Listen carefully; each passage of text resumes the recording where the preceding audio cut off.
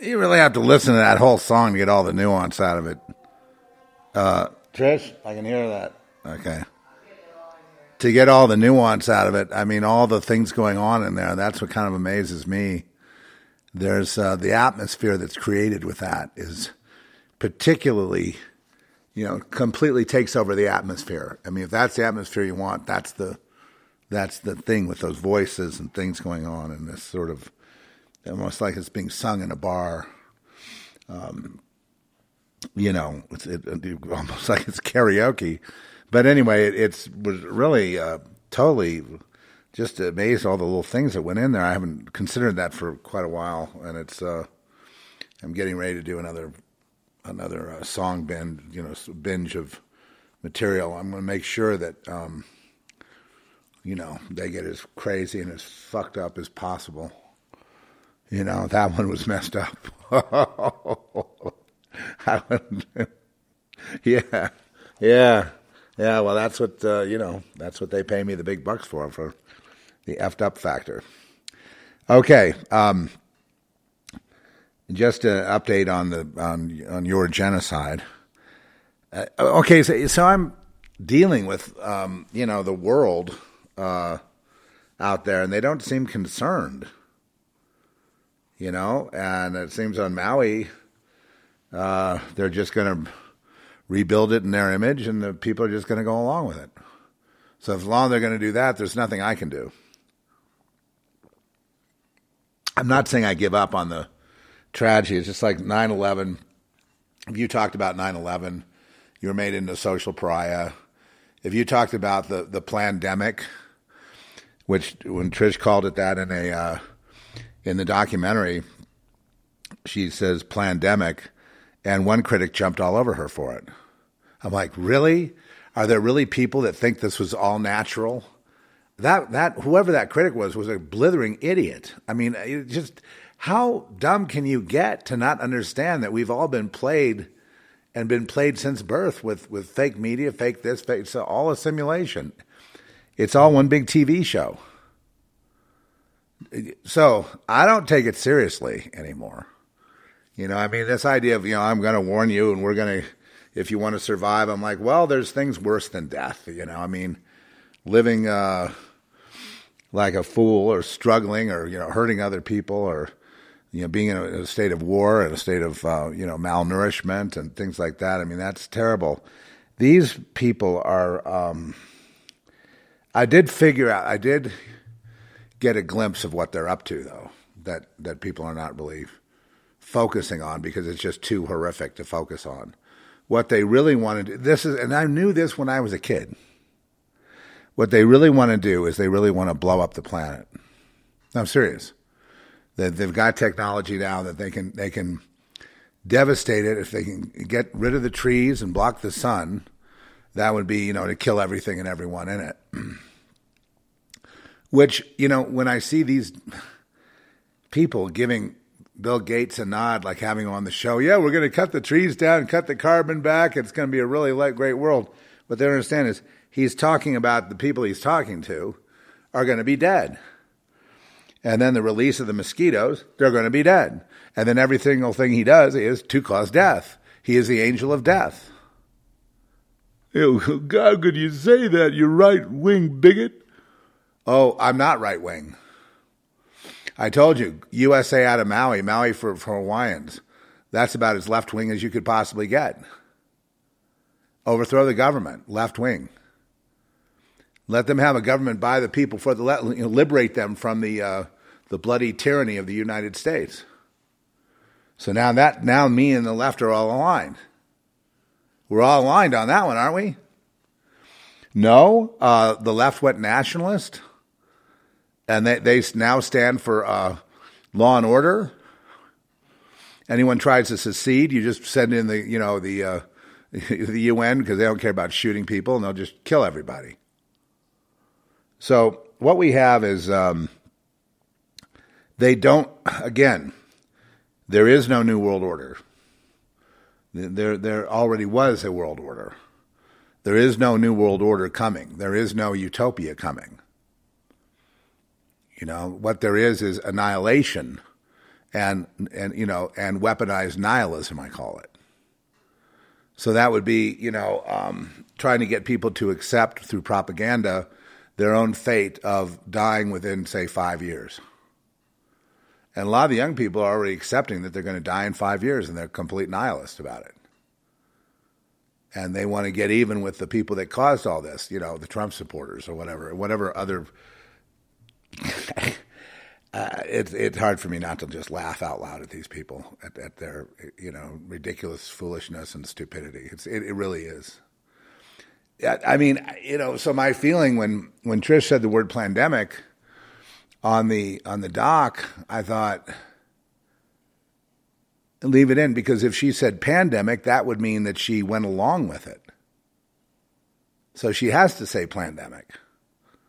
Otherwise, people get the impression that she's, down with the program. Yeah, it was a real pandemic, and we all have to wear masks, and we got to take shots, and It's all staged. It's all a script. It's a big joke. It's a big joke. They have a new report today, came out, that says that, so now they're doing the long COVID propaganda. COVID can kill up to 2 years after you've had it. Once you've been infected, it can kill up to 2 years. They're not saying the shot now. They're saying, COVID. So if you had a cold in the last 2 years, you could still die from it. It's still in your system. And, what they're calling COVID is it's kind of like a weaponized flu. It's really meant to anyway, the other thing that's going on is we're seeing that it's possible, they've got the Burning Man thing locked down. Now, what they're doing there is they're propagandizing the 70,000 people. They're saying, because of global warming and climate change, you should have never had this event. You really need to be locked down in your homes. So that's what they're using it for. And not only that, some think they are experimenting with Ebola there and letting hemorrhagic fever run around in the mud, the mud and the water, and it carries it. And so because there have been reports of people who have had, there have been reports of deaths, but we can't verify it because they have it all locked down as a national emergency. What? There's one dead. Well, there's one dead. They're saying one dead, but they said, when I turn on Fox News, just like I'll turn on CNBC for, like, say, financial news or whatever. I turn on Fox News, usually business, but business has become, propaganda. There's no accurate information there. I hear them, not just Julie Banderas, but who's the other one, the little small, little brunette woman what's her name? Libtard. No, the one on Fox. I can't remember her name. Okay, well, she runs the morning show, and she said 110 people are dead. Oh, really? Yesterday. Wow. And can you do that with a straight face? Can you imagine if I tried to? There's 100 dead, and nobody talks about the missing children, which has been verified by the school district. I mean, and then Oprah trots out her house slave, The Rock. We've started a fund, and everybody's giving her the middle finger and just saying, "Get out of here with that fund. Don't donate to her anything ever. She's disgusting, selfish, grabastic kind of, totalitarian, right? Freedom for me, but not for thee." So you don't want to aid and abet any of those kind of people. Most celebrities are like that. They're not that bright, first of all. So they take their cues from the machine, the USA, which is basically a corporatocracy with the illusion of the United States that doesn't exist. There is no getting America back. It doesn't exist. And, under this rubric, it's really rich against poor. Rich hate the poor. The rich hate the poor. And that's really what you're seeing in Maui. And that's what you're seeing in... No, I mean, I'm up early. I don't expect people to be here at 4:30, 4:15 a.m. But, this stuff doesn't wait. I want to be the first out of the box with the whatever the latest thing is, and then you guys can listen to it, later. But, I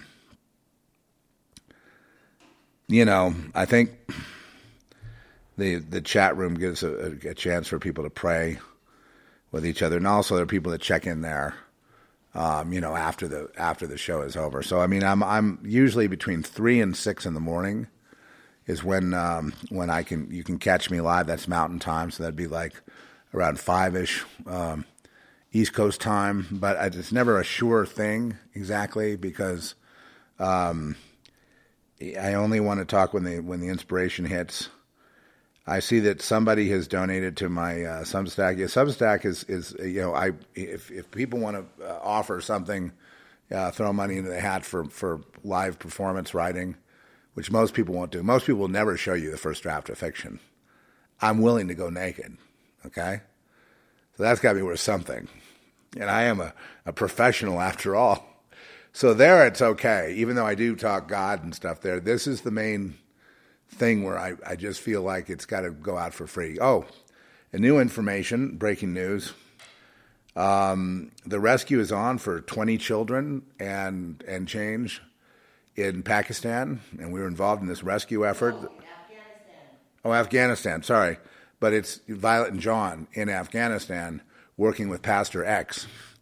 And basically, we had to buy their freedom because they were going to be, sold.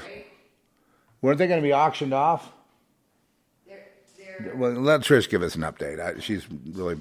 But I'm just... I got the call from Violet, and she just sounded really dire. She just was really upset, because they had all kinds of video and pictures of them raping these, 5-year-old, 9-year-old children. But same thing. The update is there's 20 children.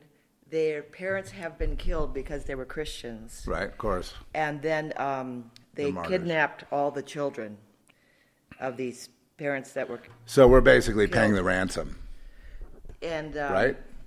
It's really a bad situation because they're not just torturing the children, they're raping them, they're who knows. One has died. He was trying to escape. I think he was a 9-year-old or 11-year-old. I'm not sure exactly how old he was, but he tried to get away and they killed him. So pray for a successful So how many rescue. children are we getting? 20. 20. So that's, pretty good. And that's the kind of work that I'm involved in, sort of on the side. I don't really talk about it that much because because you can't, you know what I mean? You can't really talk about it with these operations. And though I'm not there as a mercenary, or with mercenaries busting down the doors, it's got to be, it can only be done peacefully. And, you have to negotiate you have to have fun. So if they didn't have, this is just a thing about, okay, so if you donate to them, they will go toward freeing, kidnapped children that would otherwise be put on the auction block and raped to death. Okay. So you're talking about a, front lines kind of thing. And anyway, we were happy to take part in it. And, but there's a lot more room for there's just people like this all over Afghanistan and Pakistan and India, and it's just a horrible thing. But God loves these children. These are mainly, I guess in the Hindu caste system, they'd be called the untouchables, and you know what I mean. They would be street urchins, and there's lots of these like street kids running around, like Mumbai and Lahore and Kabul and other places, and no one regulates them. They're not in school or anything. They're just running around trying to survive, and they get they get trafficked and they get used and abused, and then they grow up and they get a gun and by that point they're ready to kill everybody, and they're put on the front lines and used as cannon fodder. I mean, it's a terrible, tough situation. But that's where God sort of, has my direction. We'll be hearing from Violet and John on the 20th, and so we'll get an update on that. But by then there'll be another rescue. I guarantee you there's like one every month. There's something like that going on. But 20 kids, that's a lot. When Violet and John started and they built the new, I guess we all kind of took part in building the new center for orphans. There's no way to fit all these ones that are being rescued. So the one thing that we can talk about is, where do these kids go once they're rescued by Violent John? How is it they get saved and rescued? Well, first of all, all of them understand that Jesus rescued them. God rescued them. God used them to do this rescue. Moved us in the Spirit. Because most people would not, put themselves out there. I mean, you know what I mean? Or risk financially or anything like that to, you know what I mean? Most people are so worried about every dollar that they're just clutching on and actually going broke. And I think what we're proving here is that, I don't know, the relationship with money is like when God moved me to get involved in this, it was like, you're not going to chintz out God. You know what I mean? You're going to get in line. You just whatever they want. Okay, here. And then Pastor X prayed for us. He said, may you guys increase. And so he's like paying for he's praying for our increase, and that and I took that to mean, it's just funny how that happens. So you give over here, and then it comes in over there. It's amazing. Of course, if you give with the expectation of increase will not happen. I should do a little thing on money. You almost want to be irresponsible and not focus. And then your faith is tested. If you worry, then you don't have faith in God, because you don't have faith that God will provide. One guy was saying, well, if you have any money, spend it. That's the only way to get the flow going. There's little gems like that out there, but all of them have a certain common theme. Like I hate it when Alex Jones, for example, he'll say, "It's up to you whether we survive or not." And it's like, and I'm like, that's not the way to get donations, but fine. Selling the products, that's if it's what he's doing as a business, that's what he knows how to do. That seems to work well for him. But in these donations that come in, they come in sporadically, and you can't just say to the people, it's up to you. I mean, I think we all know that. You don't need to no one needs to say that to me. It's up to you, Zeph, to rescue these. It's up to you to rescue these 20 children. Now, if you decide not to, then they're all going to die. It's your fault. You know what I mean? So that's the way to chase away a donation. That's the way to not be able to receive, because it means you have no faith. But to put it out there like, this is the situation, this is what's happening, and if you have any, if you're moved in the Spirit to deal with it, fine. If not, fine. No guilt and no worry. Like, oh no, I'm not going to make it till tomorrow. Oh, no worry. Now, when it gets down to provision, like to bartering, where you have to barter like things you have, like a bottle of whiskey for a bag of tobacco or a meal, even and all that's going on. That's really going to be a test of faith. Do you have sufficient faith? Do you have faith in the Sermon on the Mount? Do you believe the Sermon on the Mount? Do we need to go through that here, the Sermon on the Mount, even though it's so basic to every Christian that it should be just memorized? But do you have faith sufficient as a child would, like the Sermon on the Mount? That, do you see the relationship between the birds and the beasts and how they're running around and how they're not gathering into barns and things and not, they're just on the fly, no pun intended, and how God provides? Wouldn't He care even more for you? Wouldn't He care, if He cares for all of them, wouldn't He care for you, the pinnacle of His creation? and as a father would for a child. And the answer is, of course. But then what blocks that, and people have been studying this for eons, what blocks the blessing is the worry. Because you're essentially telling God, I don't believe you, and now I'm worried that I'm going to starve to death.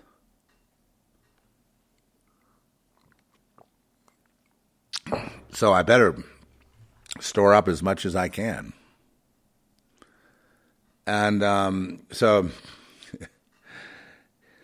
and I see people all the time, and they've I've seen them come and seen them go. I mean, I've seen that people become wealthy in their endeavors, which is a great blessing. And I've seen them be led by their conscience and then lose everything.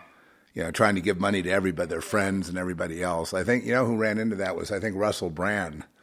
At one point before he got his podcast going, he had given money to anybody and everybody. He just had a big heart, and then what happens is then he runs out. See, there's that too. How could that happen? But there's a thing about there's a thing about proceeding cautiously and listening carefully and having discernment. You can't save the whole world with whatever resources you have. So you already have to make a decision that 99% of the world you're going to deny. I mean, if that's the way you want to look at it, you're not going to give them anything, even if they're starving. But this other 1% over here, you're taking care of because that's where God put you.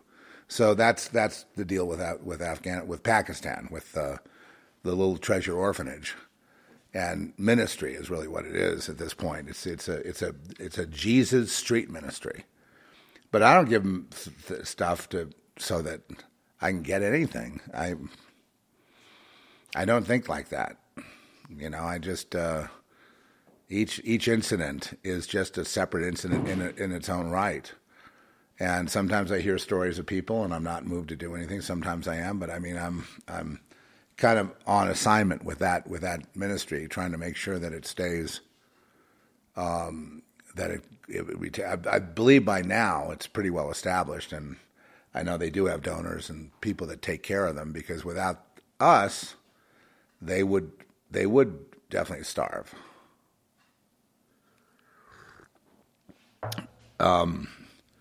But the way I look at it is when God moves me. I don't, they can say any kind of sob story they like. They can have, kids in front of a firing squad. All that stuff would not move me.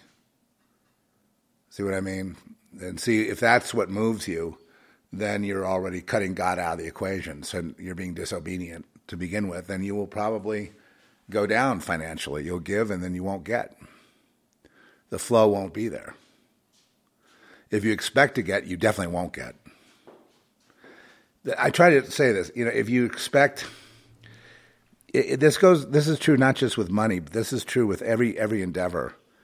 And I'm trying to curb the enthusiasm of people around me. Like, if you expect, because you're going to do this or that, big things, every expectation that, say, we've had with Craved House has failed. But other things have come through that where our mind wasn't blocking it. How do you block it? Oh, I expect this is going to do really great business. Blah, blah, blah, blah, blah. Okay, that's a death knell right there. That's what you're saying is you're going to block it. You're going to insert yourself. And so I say, cautiously, I just wait. And if something does well, great. At that point, I'm praising God. Not celebrating beforehand, because that is a big mistake. Big mistake. And will block manifestation.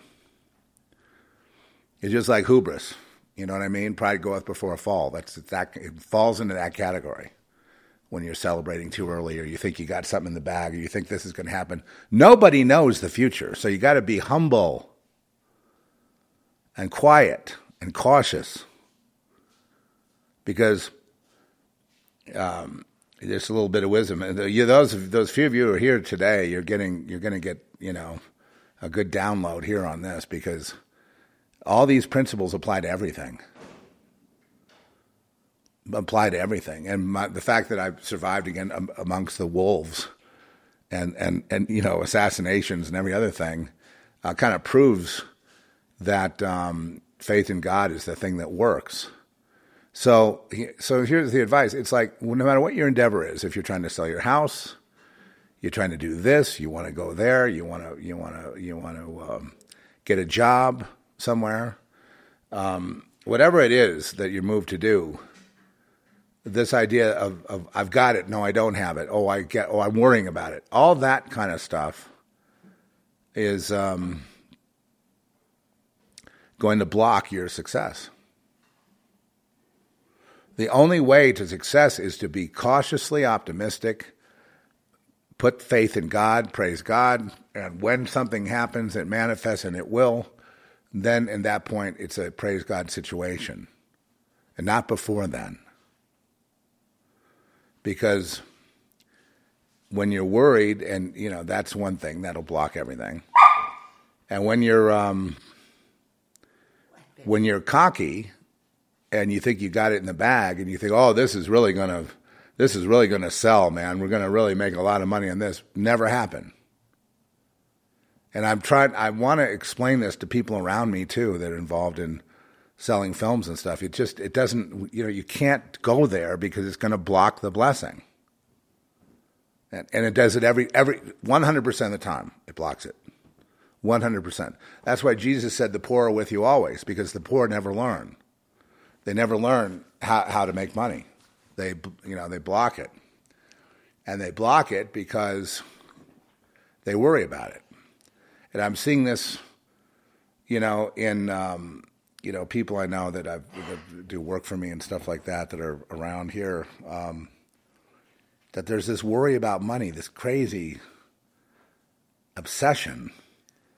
And this one man is telling me, well, money just burns a hole in my pocket. I said, what about last month? I paid you to do this, this, and this. You went to Mexico. You have cattle down there, and but it just burns a hole in my pocket. I don't have anything now.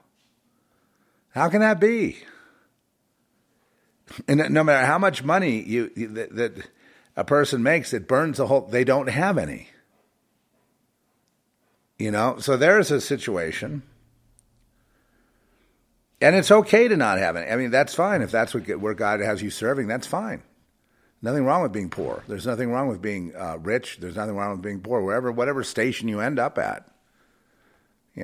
But I think there's one thing you can't do, and that's, change God's will and, beg for stuff, things like that. It's one thing to ask for help. It's another thing to beg.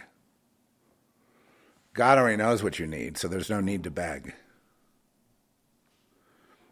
God knows your desires. There's no need to beg. Okay, so on the issue of health, which is like finances, and then there's health. Okay, and health. I was close to, death's door, but I did not feel anxious or worried about anything, and I made a very quick recovery. Imagine if I'd sit there, crying and begging God to give me 5 more minutes. What for? I don't need 5 more minutes. If he's going to take me now, fine. If he's going to take me later, fine. But if I have any other attitude than that, then I'm going to hasten my own death. Can you see that? Well, if you can learn this, you'll have a good life. You know what I mean? You'll help others too. If you don't learn it, God will just break you until you do learn it. So either way, you're going to learn it, because it all falls under the giant heading of trust in God. In God we trust. If you really do trust God, then there's not much, then the worries are over. They're not? Well, then to that extent that you worry and you obsess on money, things that aren't done, things that are broken, you got to fix this, do that, but it's all piled up now. You're just going to drown in a sea of failure. And you're going to drown in that sea of failure because you did it. You took over the reins from God. and you took over the control. And whenever you take over the control, whenever we do that, look, I'm only speaking from experience of a person that's failed a lot. The biggest failure that I have is when I expect that something's going to go great, and there's this like excitement about it ahead of time. No. Move forward cautiously and stop expecting anything. There are people out there that have positive thinking seminars that go, if you can visualize it, you can get it. No, don't do that. Visualize it to get inspired. But when it's up to somebody else and to buy or sell or do whatever it is, and you're waiting on people and you don't know what's going to happen, you don't know the outcome. At that point, it's time to just be quiet and knock it off. Be quiet, be cautious, be discerning, and knock it off. Because that's all you're going to do is shoot yourself in the foot. And like in the case if you need money, the money just won't be, there'll be like a block on the money. You go, why is there a block, Lord? Lord, why is there a block? It's because you blocked it is why. How'd you block it? Because you expected something big, you expected something little. You were encouraged, you were discouraged. You were up, you were down. You were here, you were there. In all cases, you took over. And then, the result, then you take personally, and you say, well, why is there this block? It must be this or that. And it's just we don't have enough faith. We don't trust God, really. So the biggest victories I've had have been where I didn't even expect anything. Boom. Oh, wow, you're kidding, Lord, this is unbelievable. That seems to be the key with God. I'm not teaching prosperity doctrine here because I'm not having you blab it and grab it, visualize it and manifest it. All that's bullshit. It's like Tony Robbins, you know what I mean? More people went broke buying the Tony Robbins materials than ever made a dime. It's because they were obsessed with money so much they couldn't make any.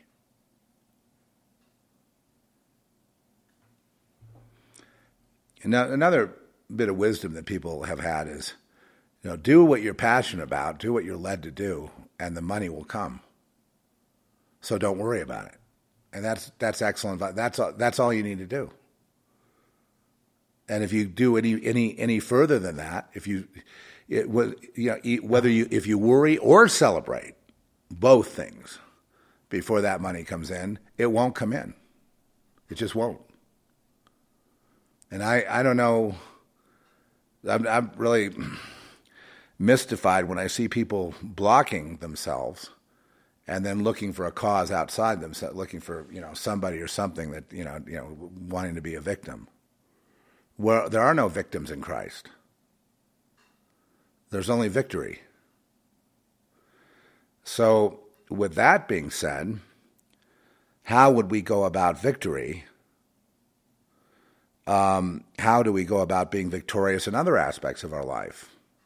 Why is it then in financial affairs we're losers, and in everything else we're winners? It's because of deep-seated fear and distrust of the universe, of yourself, of God, of people around you, of whatever. It's a victim mentality, and that blocks money too. So when people say, "Well, where's the block?" It's us. We're blocking it, and we all have to. So what's the answer? When you start worrying, you got to check yourself and stop it, and just force yourself not to. Get your eyes on the Lord. Get into the Word, and just relax and get your mind off the result. If you build something and nobody buys it, they do buy it, if they don't, that's irrelevant. That it has no relevance whatsoever.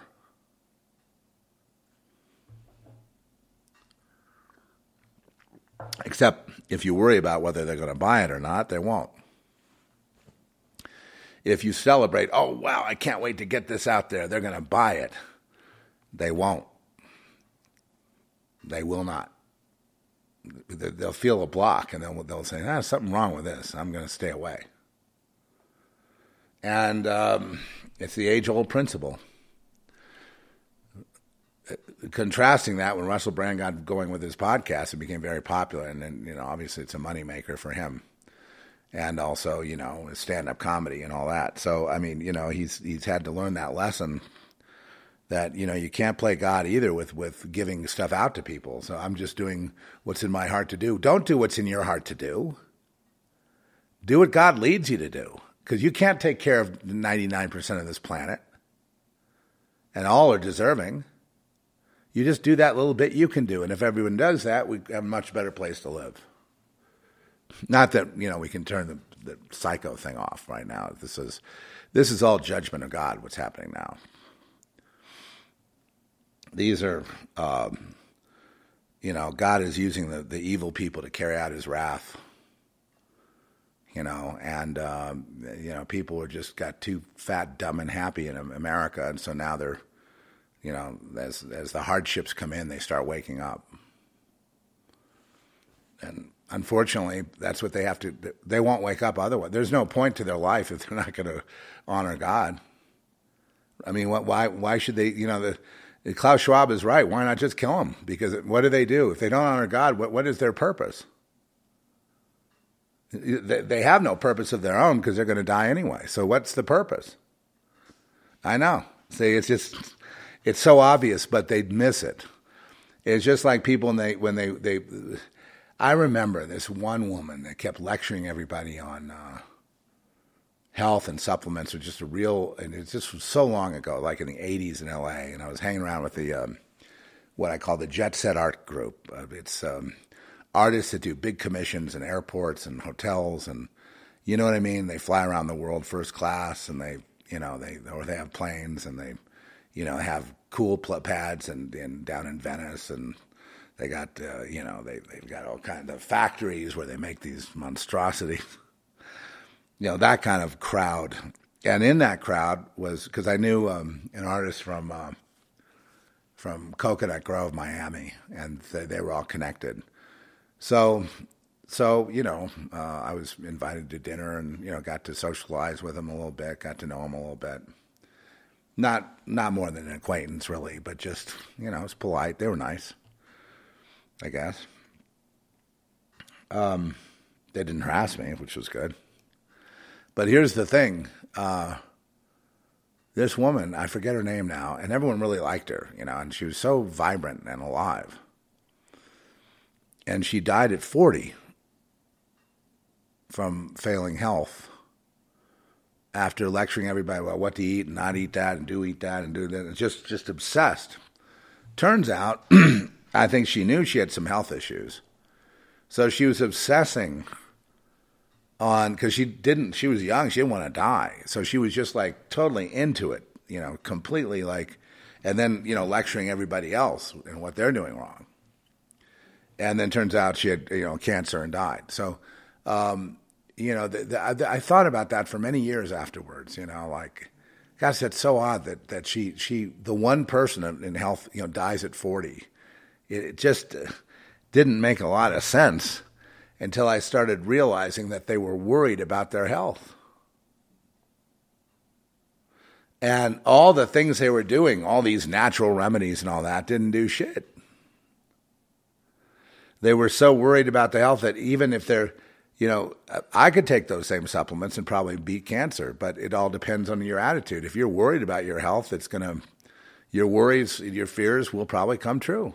You will block your healing. Right? So the same principle in everything. If you want to be a success, and and you're led by not your own selfish passion, but you're led by the Spirit of God into what to do, where to go, how to live, then you have to be consistent with that. And then if you take it back from God, then of course that sets everybody back and everybody around you back. That creates blockages. Blessings are blocked when there's worry. I guess that's the way to sum this up. Blessings are blocked when there's worry. Being treated fairly in the workplace. Well, if you're worrying about it over and over, you won't be treated fair in the workplace because you're worrying about it. If you trust God and go into the workplace and take all your redress issues to the Lord, and then let it be, and then be done with it, and then go into the workplace, there's a good chance that you would be able to. I mean, it's not 100%, because God may be breaking you, but I mean, there's a good chance. Well, when He breaks us, it's to teach us these lessons. When you're broken down enough, the only thing you can rely on is God. You've got nothing else. You got no friends. You got no people. Everyone's written you off. You're just when you're down and out, nobody wants to be around you. So there you are, you and God. It's like you got to build it back from that level, and then the age-old adage, we got to dance with the one who brung us.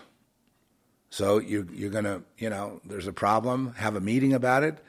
No, have no meeting about it. You're just gonna have to take it to the Lord, and then you can meet all you want, But if that meeting involves worry and all that, if it involves caution and discernment, good.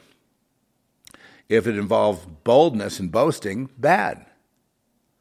When things haven't happened and you boast about it, you block it. When things have happened and you praise God for it and all that and you're grateful, you get it. And as long as you keep your eyes off of that sort of thing and off the prize, keep your eye on the prize. No, don't keep your eye on the prize. Don't do what the world does. Keep your eyes on the Lord, and the Lord provides. Any other thing is unacceptable to God. It's completely unacceptable. And you will then feel like a victim. But instead of blaming God, you blame everyone around you, or blame your mother, or blame somebody.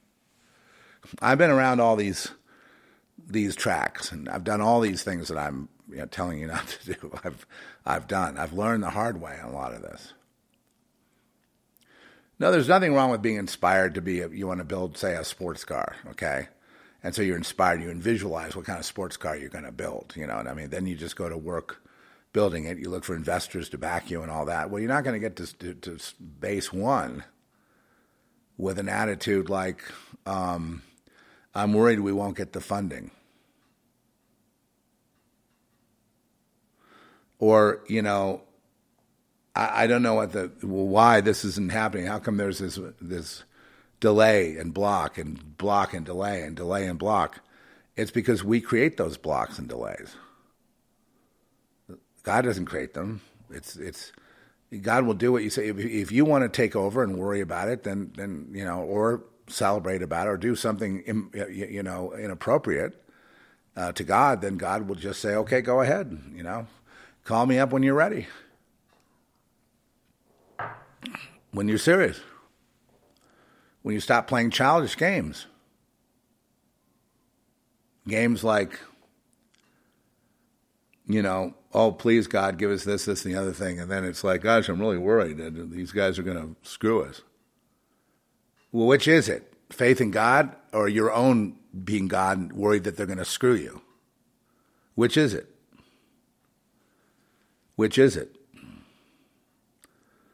So, I've had to really apply a lot of this because if I find myself worrying, I really have to, and I do my best to knock it off. If I'm in a negative state of mind, it's best to stay alone and not contaminate other people with it. Right? Because it's like there are storm clouds that come and storm clouds go. One could be depression, and then it goes. So if you're wise and discerning, you're going to look at it like that and I better get quiet, get in the word, let it pass. And then, then I'm ready for prime time. So that's kind of like, it in a nutshell about, about the world that is, where your common sense looks around and says, hey, there's going to be nothing for anybody. Everyone's starving.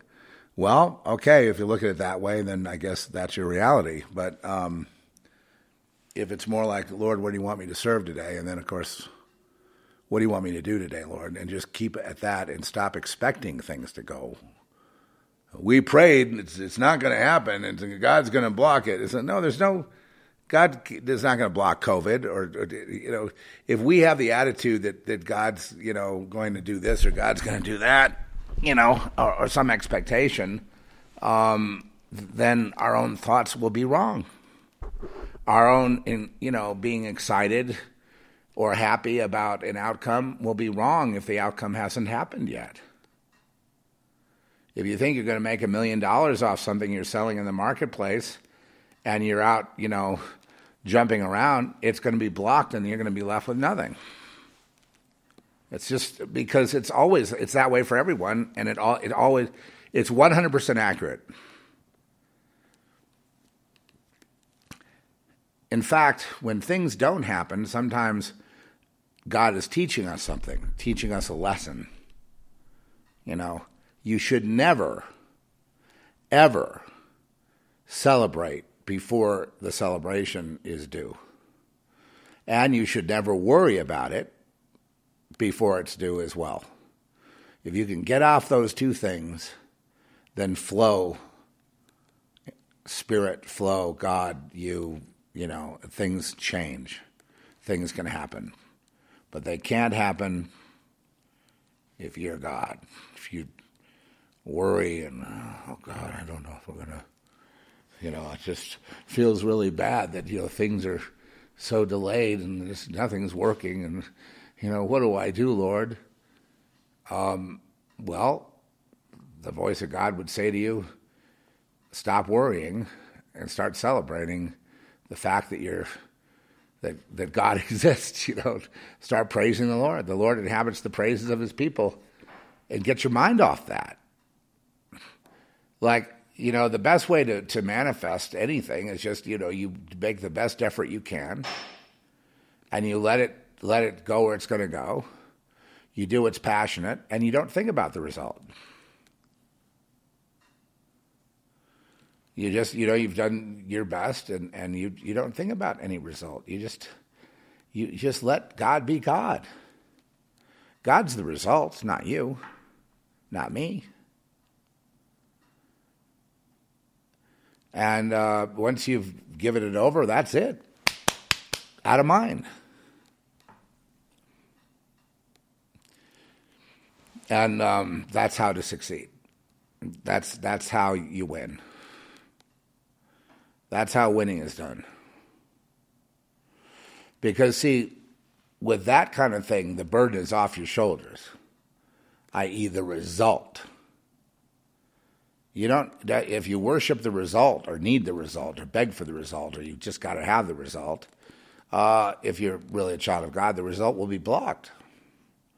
Or it will be less than what you had hoped for. It won't even be anywhere near the ballpark. But just 2 months ago, we're celebrating, a victory when it hasn't happened yet, and so then the victory is gone, and then there's some other substitute, which isn't really victory, and then the can gets kicked down the road. Oh well, I guess we'll wait for the next time. Guess it didn't happen. It's funny. When I was a kid, I understood this. When I was so traumatized, I was broken from the pattern of worry at one point in my life. And I wrote a postcard into, I think it was KFWB, it might have been KHJ in LA radio. And they were putting on a premiere of the Beatles' Hard Day's Night. And I was a big Beatle fan. And I don't know when this, 1965 maybe? And they were going to put it on at the Ivar Theater down in Hollywood. And you had to listen for your name. And if they called your name, you get 2 tickets to the premiere. And I said it in, and I just knew that I felt good about it. I said it, I forgot about it. And then I was listening one day, and they called my name. I called in. I got my tickets. Out of the thousands and thousands of people that sent in postcards, because the Beatles were really hot. I mean, everyone wanted to see the Beatles. And this was this Hard Day's Night movie. I mean, so this was going to be really don't miss this situation. And I've had a lot of things happen with me like that. And what was the difference in that versus something that should have gone but didn't? Like a screenplay, you put it out there, you know what's going to happen. Well, just forget it. You're not supposed to be obsessing on it. Obsession equals failure. Get busy with something else. So that would be my advice to myself when I was younger. But anyway, I would win things like that. Another example. I bought a raffle ticket at the gun show in the Ventura County Fairgrounds. Now, that gun show was huge. I mean, that Ventura County Fairgrounds is huge. I mean, it's a giant place. And everybody bought a raffle ticket. You go, and part of your just admission is, filling out, getting that raffle ticket. And I won. I won a Browning 22 long rifle, 22 long rifle shells. I don't know what you call that, LR. 22 LR match pistol from Browning. It had a 10 magazine, but if you put a normal magazine in, you'd have like maybe 15 shots.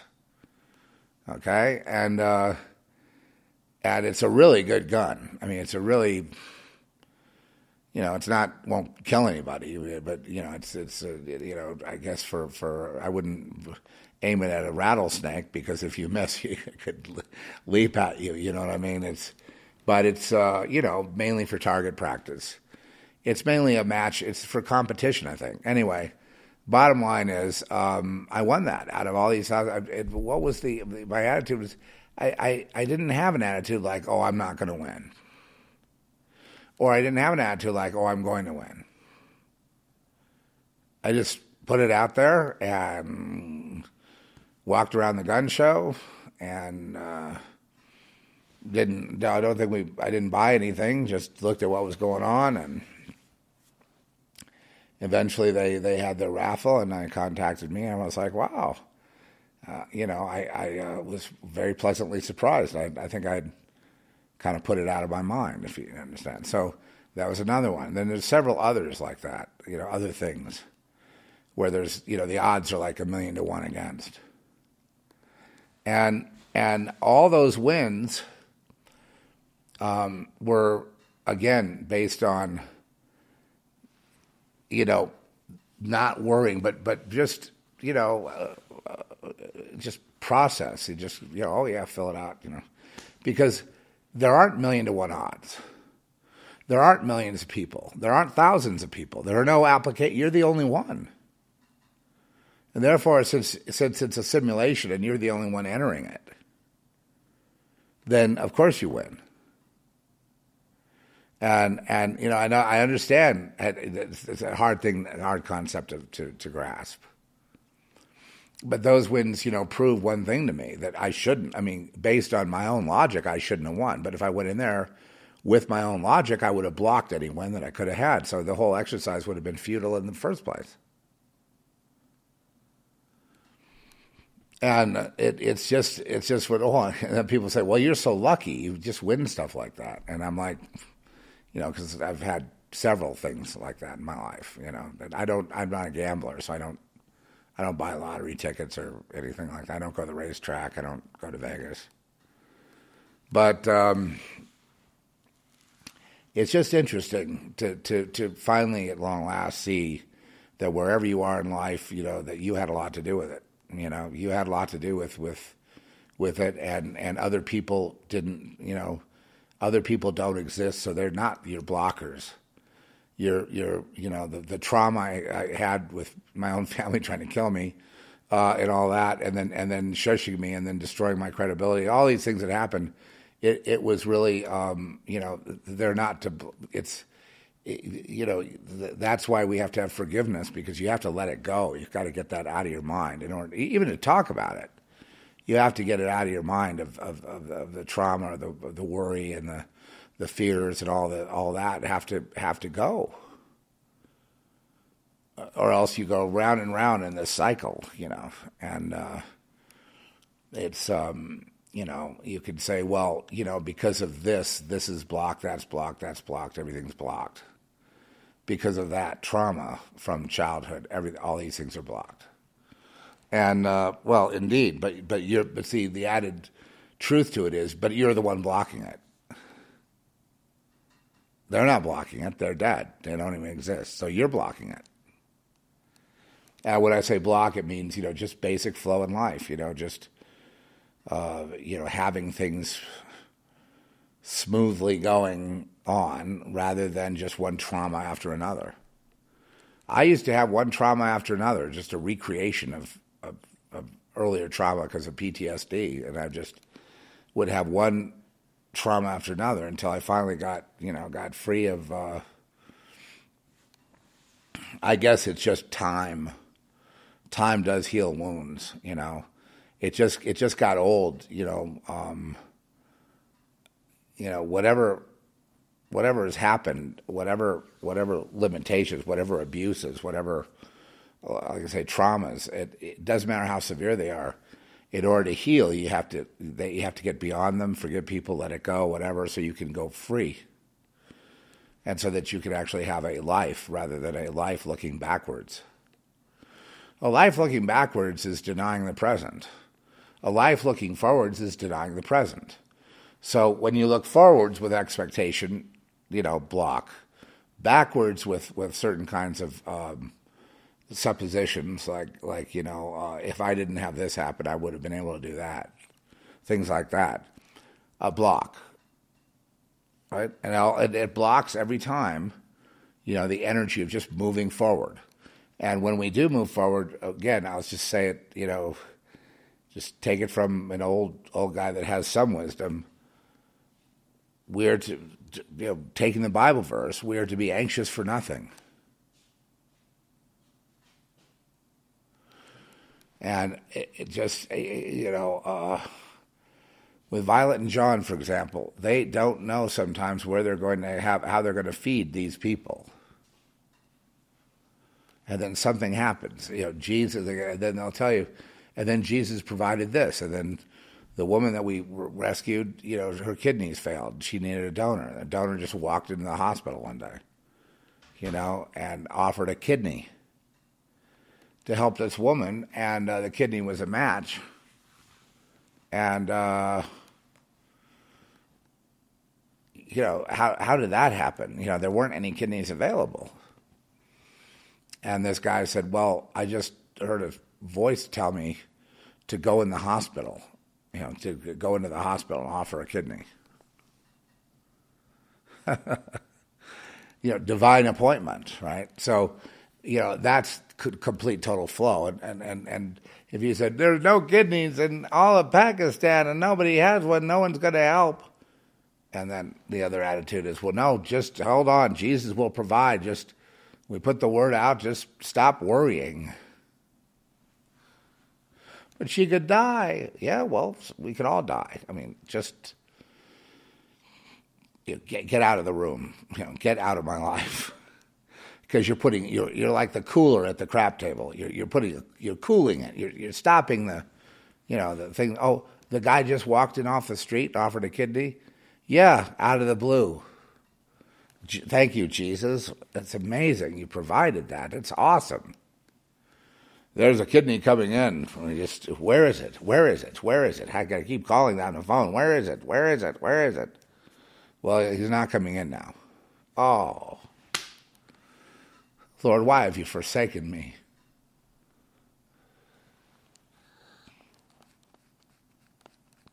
Block. Stop. Big brick wall there. There's kidneys all over the place. I just got to keep calling till I get one. Block. Build more bricks in the wall.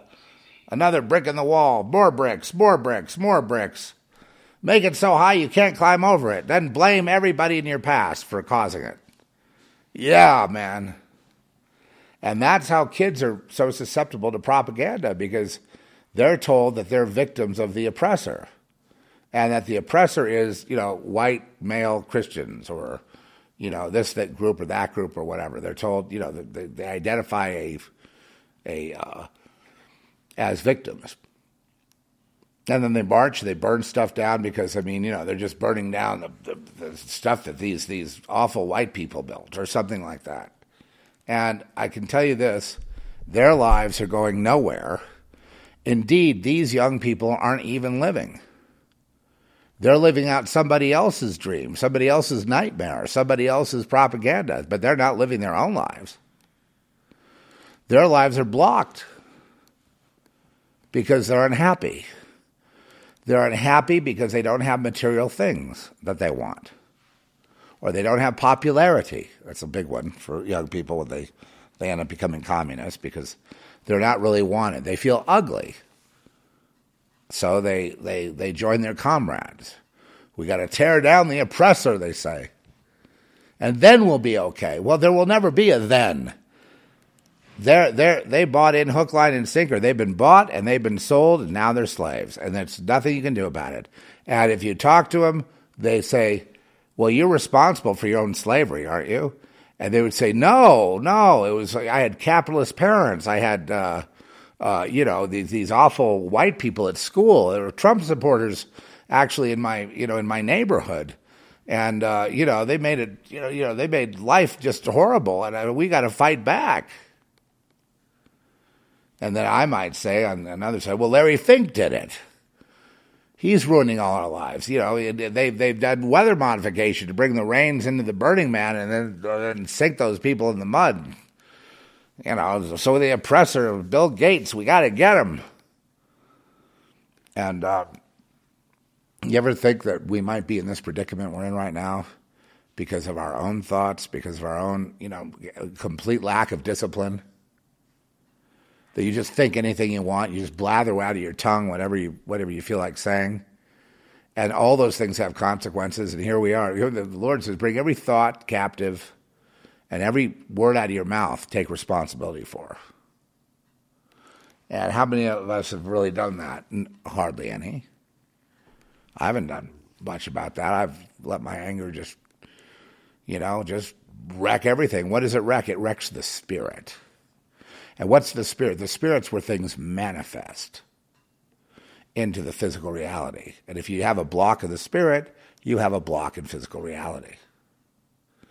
Then you're living in the same old place. Your life has not advanced at all. You're worried you can't pay the bills. There are millions of people in this situation. And, what their pastor should be telling them, it should be doing more lessons on faith and what it really means to trust.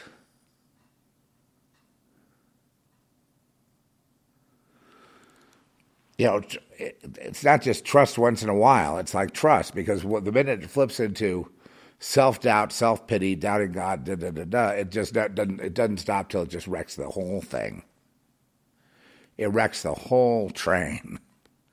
It wrecks everything.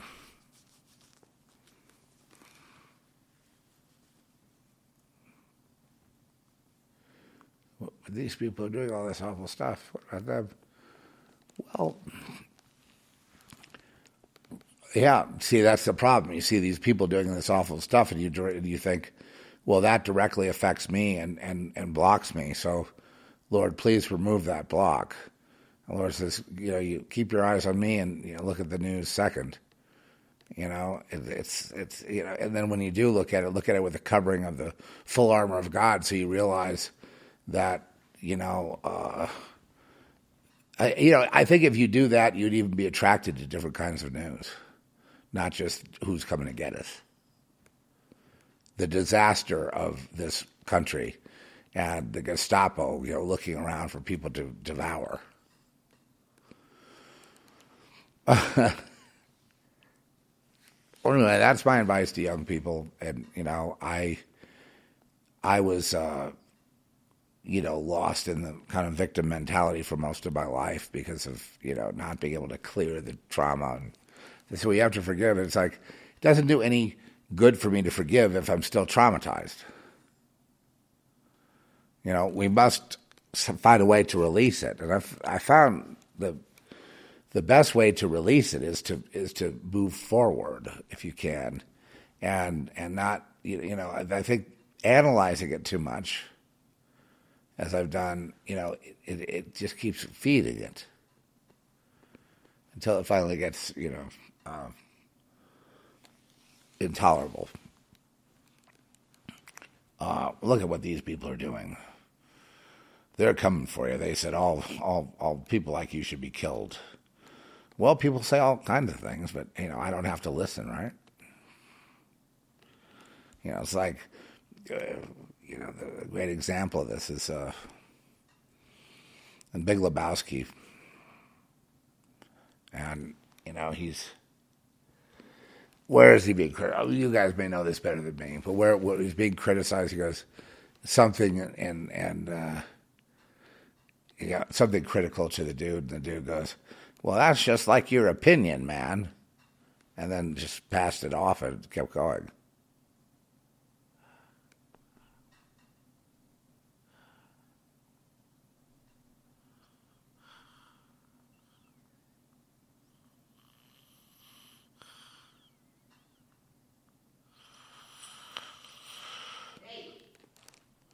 Okay. Yeah. I was looking at something. I believe that I've got to get back to my topic. And my topic is weaponized nihilism. Okay, so in a sense that we've been talking about that, where the kids today are basically have this idea they're only going to live a few more years because of the big awful oppressor. So they're all victims. So nothing good's going to happen to them. They're going to block every manifestation of God. They're going to block every instance of blessing. And they're going to, go into a nihilistic thing. Well, it's bad for me. I'm going to tear yours down too. Take you with me.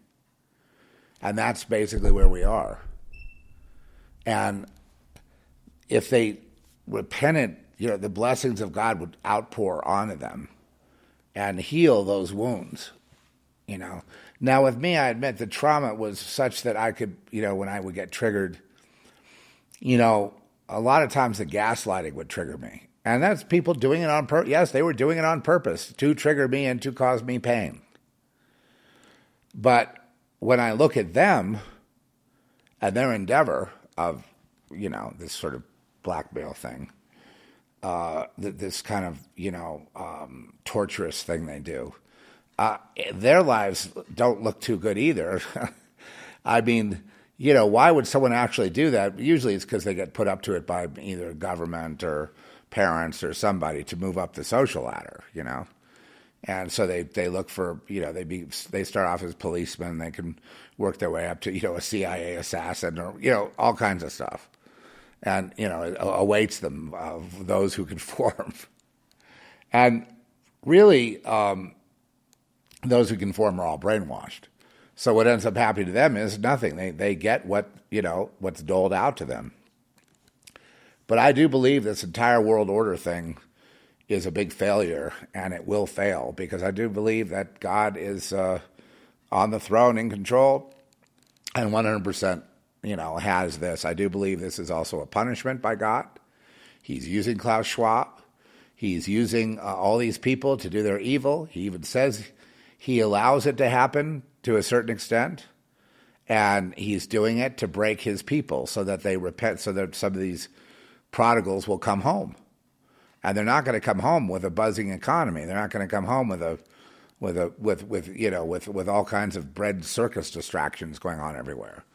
But the homes are dysfunctional. We already proved that.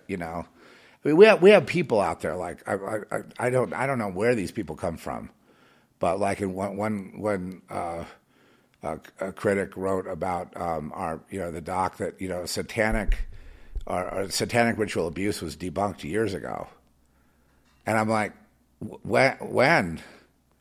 It's raging on today all around us. When did that? I mean, there's more people joining covens and doing rituals now than ever before.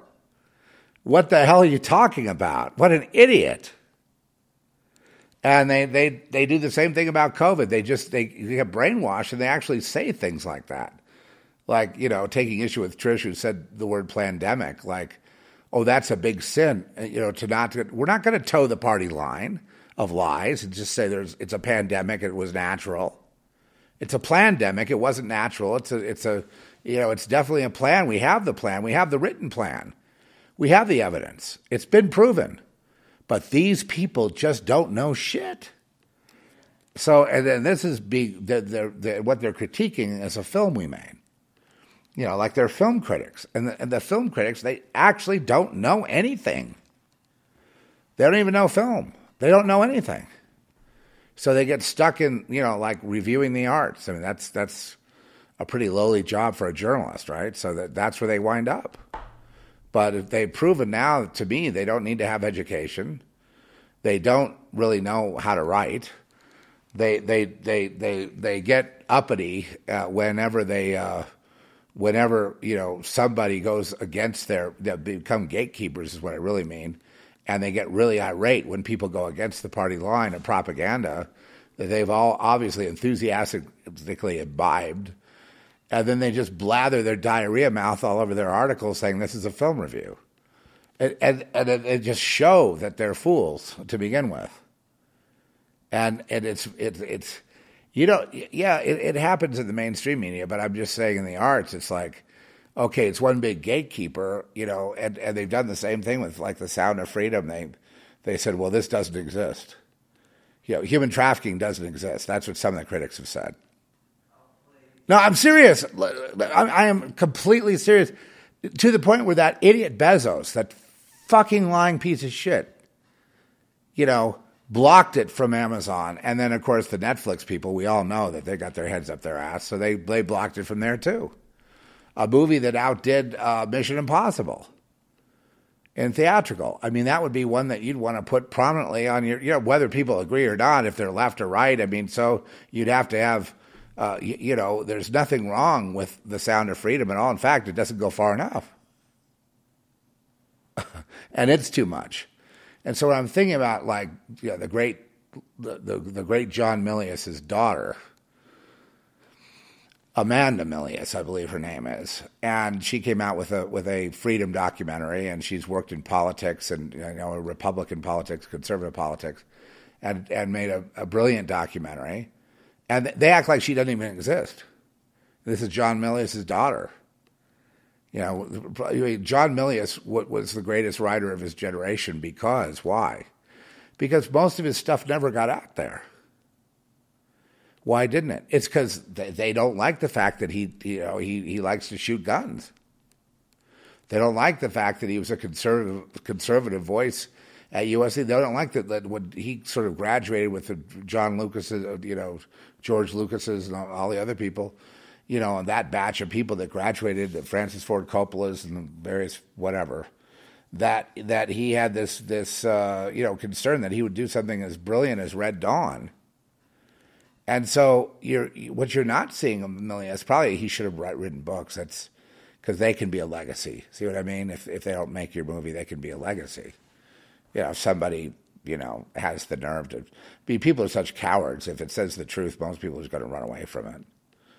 But I mean, he took the Heart of Darkness and he made a screenplay out of it. Eventually, that became Apocalypse Now. And for a 2-act movie, it was pretty good. It didn't have a third act, but it had 2 acts.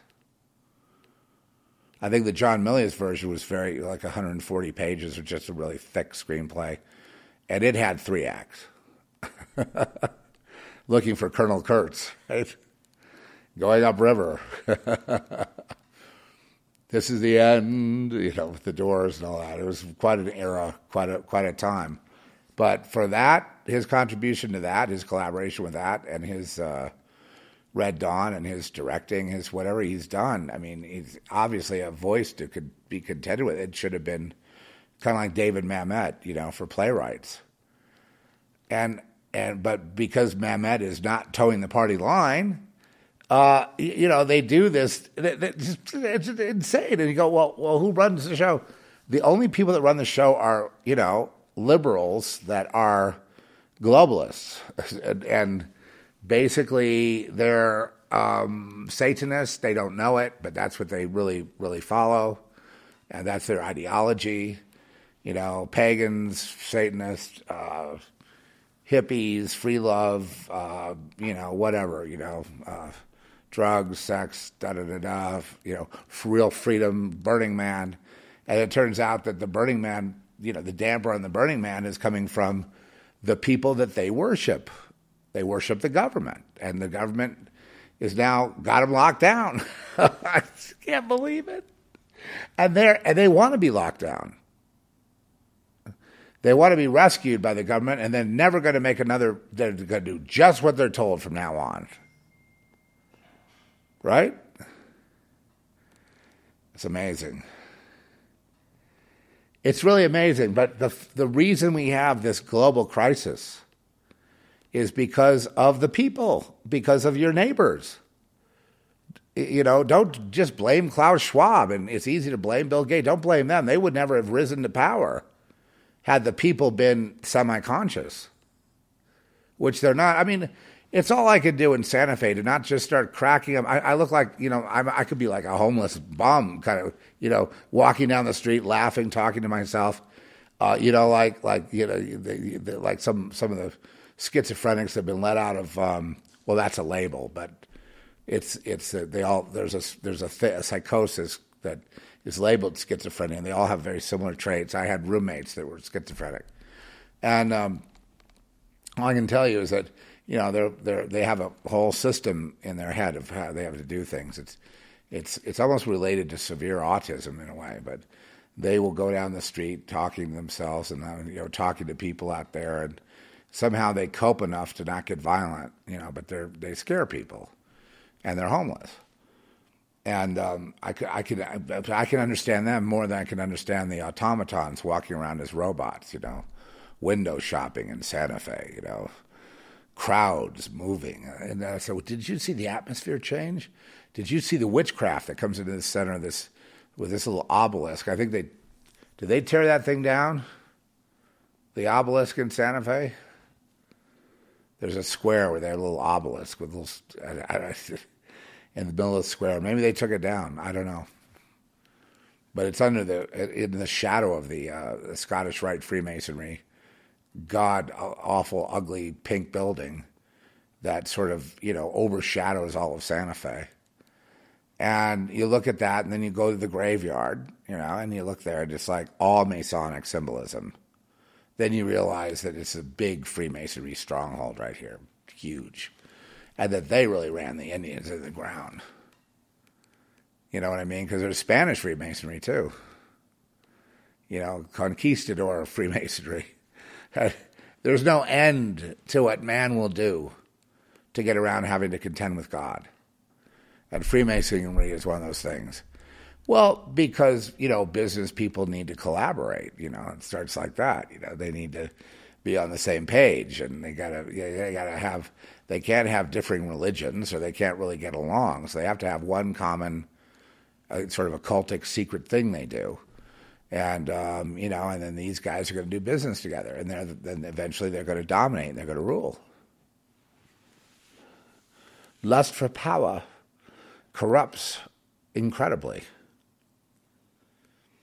And, you know, so I see the fault of society being society itself, being the people, you know, everyday people. Like, you know, even going back to the movie society that, you know, camping, you know, sort of ridiculous low-budget movie that, you know, that really got a lot of respect around the world because of the level of the satire and the absolutely insane ending, which, you know, really helped it. But basically the fault of society in the movie, and why it rang true, is because the people who participated in the gaslighting of the character are the problem. And like with me, I was gaslit too, same thing, where I couldn't believe people that were former friends were now they're on the other side, you know, my enemy, and gaslighting me. You know, hoping I commit suicide. Hoping I drive out, you know, handing me drugs, and then gaslighting me, and then trying to get me to overdose, all kinds of stuff. So the fault lies, as it always does, in the conformist. And most of America is conformed. So they don't ask any questions. You know how many people did not take the jab here, which shows nonconformity? It's a good visual that you can have to understand that. Something like 30% of the people are the only ones that resisted that. Again, going by my theory, 1/3, right? 1/3. 1/3, baby. It's 1/3 of the people didn't take the jab, and 2/3 did. What does that tell you? What does that tell you? That says a lot about America. being a fake, being a phony. So I'm not into making America great again because I see that it's always been this way. So it's kind of like, but the fault isn't in the big trusts and the big corporations and all that. The fault is in the people that conform to it. And then, these people are now being brainwashed to think they're going to die in 5 years, but in 2030 that the world is going to explode.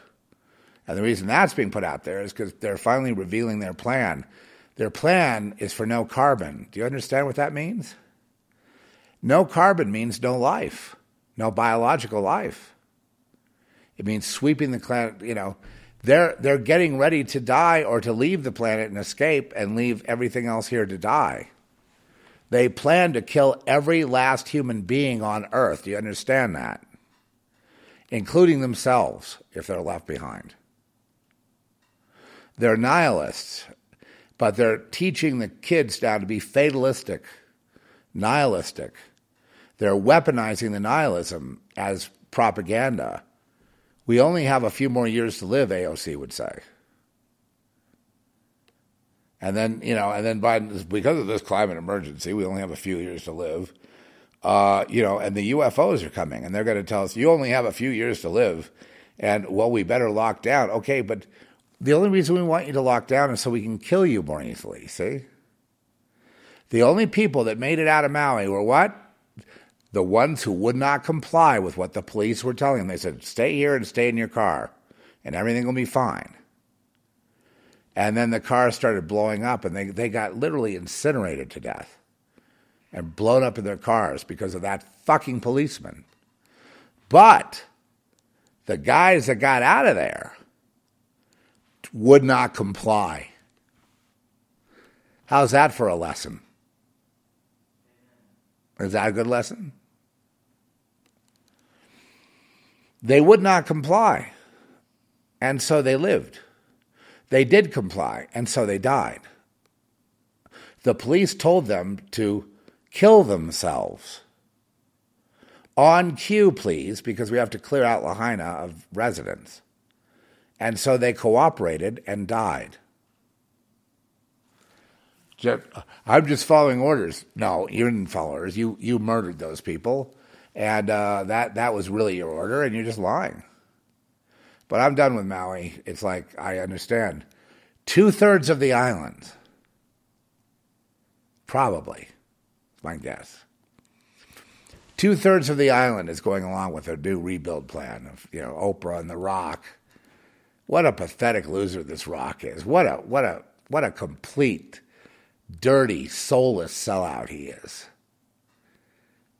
He and Oprah put together $5 million each in a little fund, and then they say you can donate to our fund and we'll help the people. And so what they do is they're laundering $5 million each, because the only money they give out is the donations they take in, and meanwhile their own money will return to them. It's all bullshit.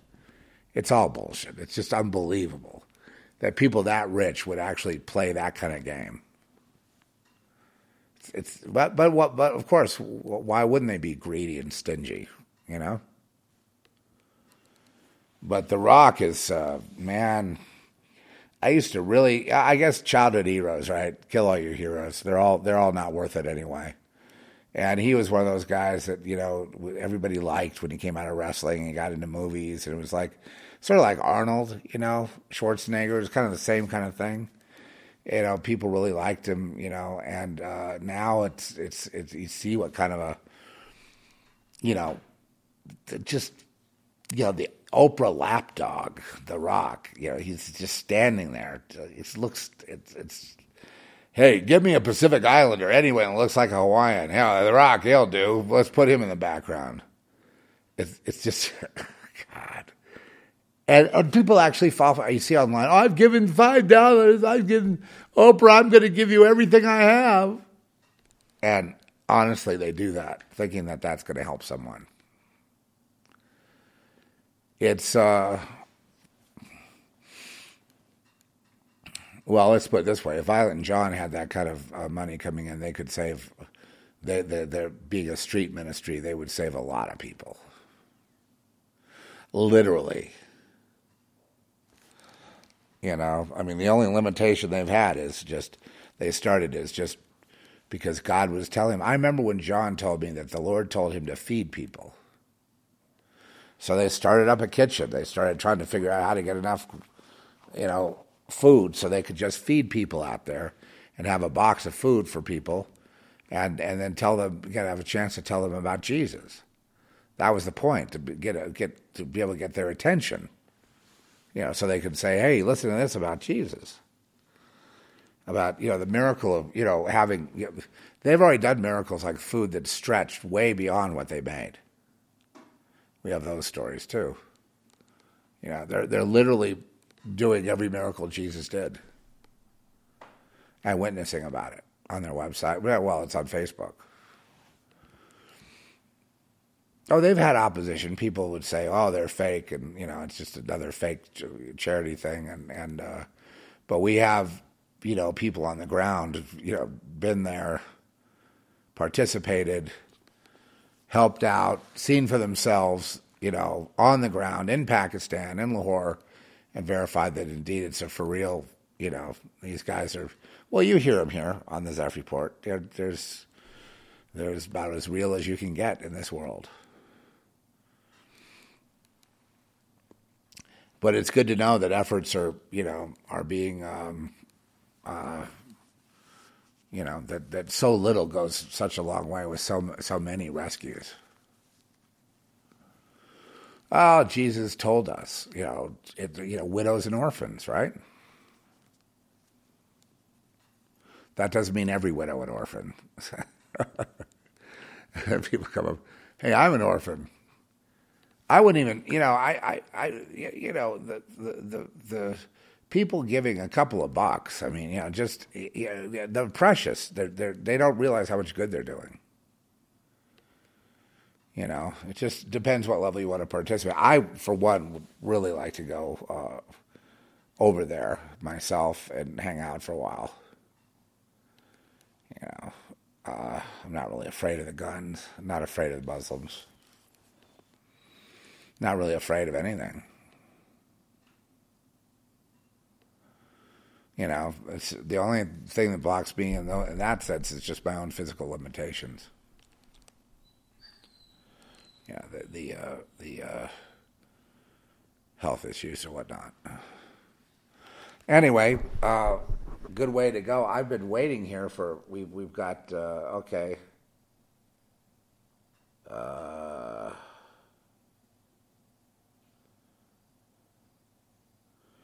Larry has sent me a notice about Hulk Hogan. Hulk Hogan quit drinking, and he got himself in the best shape of his life. He was like 80 years old or something. Fantastic. Okay, touch ID, get back in. Well, okay. I hope you guys are having a great morning, and, I wouldn't obsess over anything I said about, blocking and manifesting and all that. It's just, there's been so much bad advice out there. We just have to follow the Lord and the Word, okay? And, a big key to this whole thing is really the Sermon on the Mount. Worry or hubris, those couple of things block it all. And, just realize that all good things come from God. So if you've put a lot of work in something and you want a good outcome or whatever, all you can do is give it to God and just have faith in the Lord and move on to something else. I'm talking to myself too. It's not going to do anyone any good to sit there obsessing on stuff, I watch these drummers, and this one guy, it's named Siberiano, and he is the best drummer in the world. I've never seen a better drummer than this guy. He's so good that even pros quit after seeing him because they realize they'll never be as good as him. And I see that, and I look at my little drum set, and I don't really want to play, all the chops that he has. I just like playing, blues rock, And I was thinking, I want to get some, doing some cover tunes and, kind of having fun with it because I am a pretty good drummer. I've got a nice little set of drums. And then I look at him and I'm going, oh man, why even try? then I think, don't be so human. Who knows what you can do? You know? And I'm thinking now if I had a backrest on my stool, that might help. Keep my back straight. Yeah. Well, all right, folks. We're just, if you get anything on the Burning Man, post it. I want to see, such a weird story. Anybody have any clue?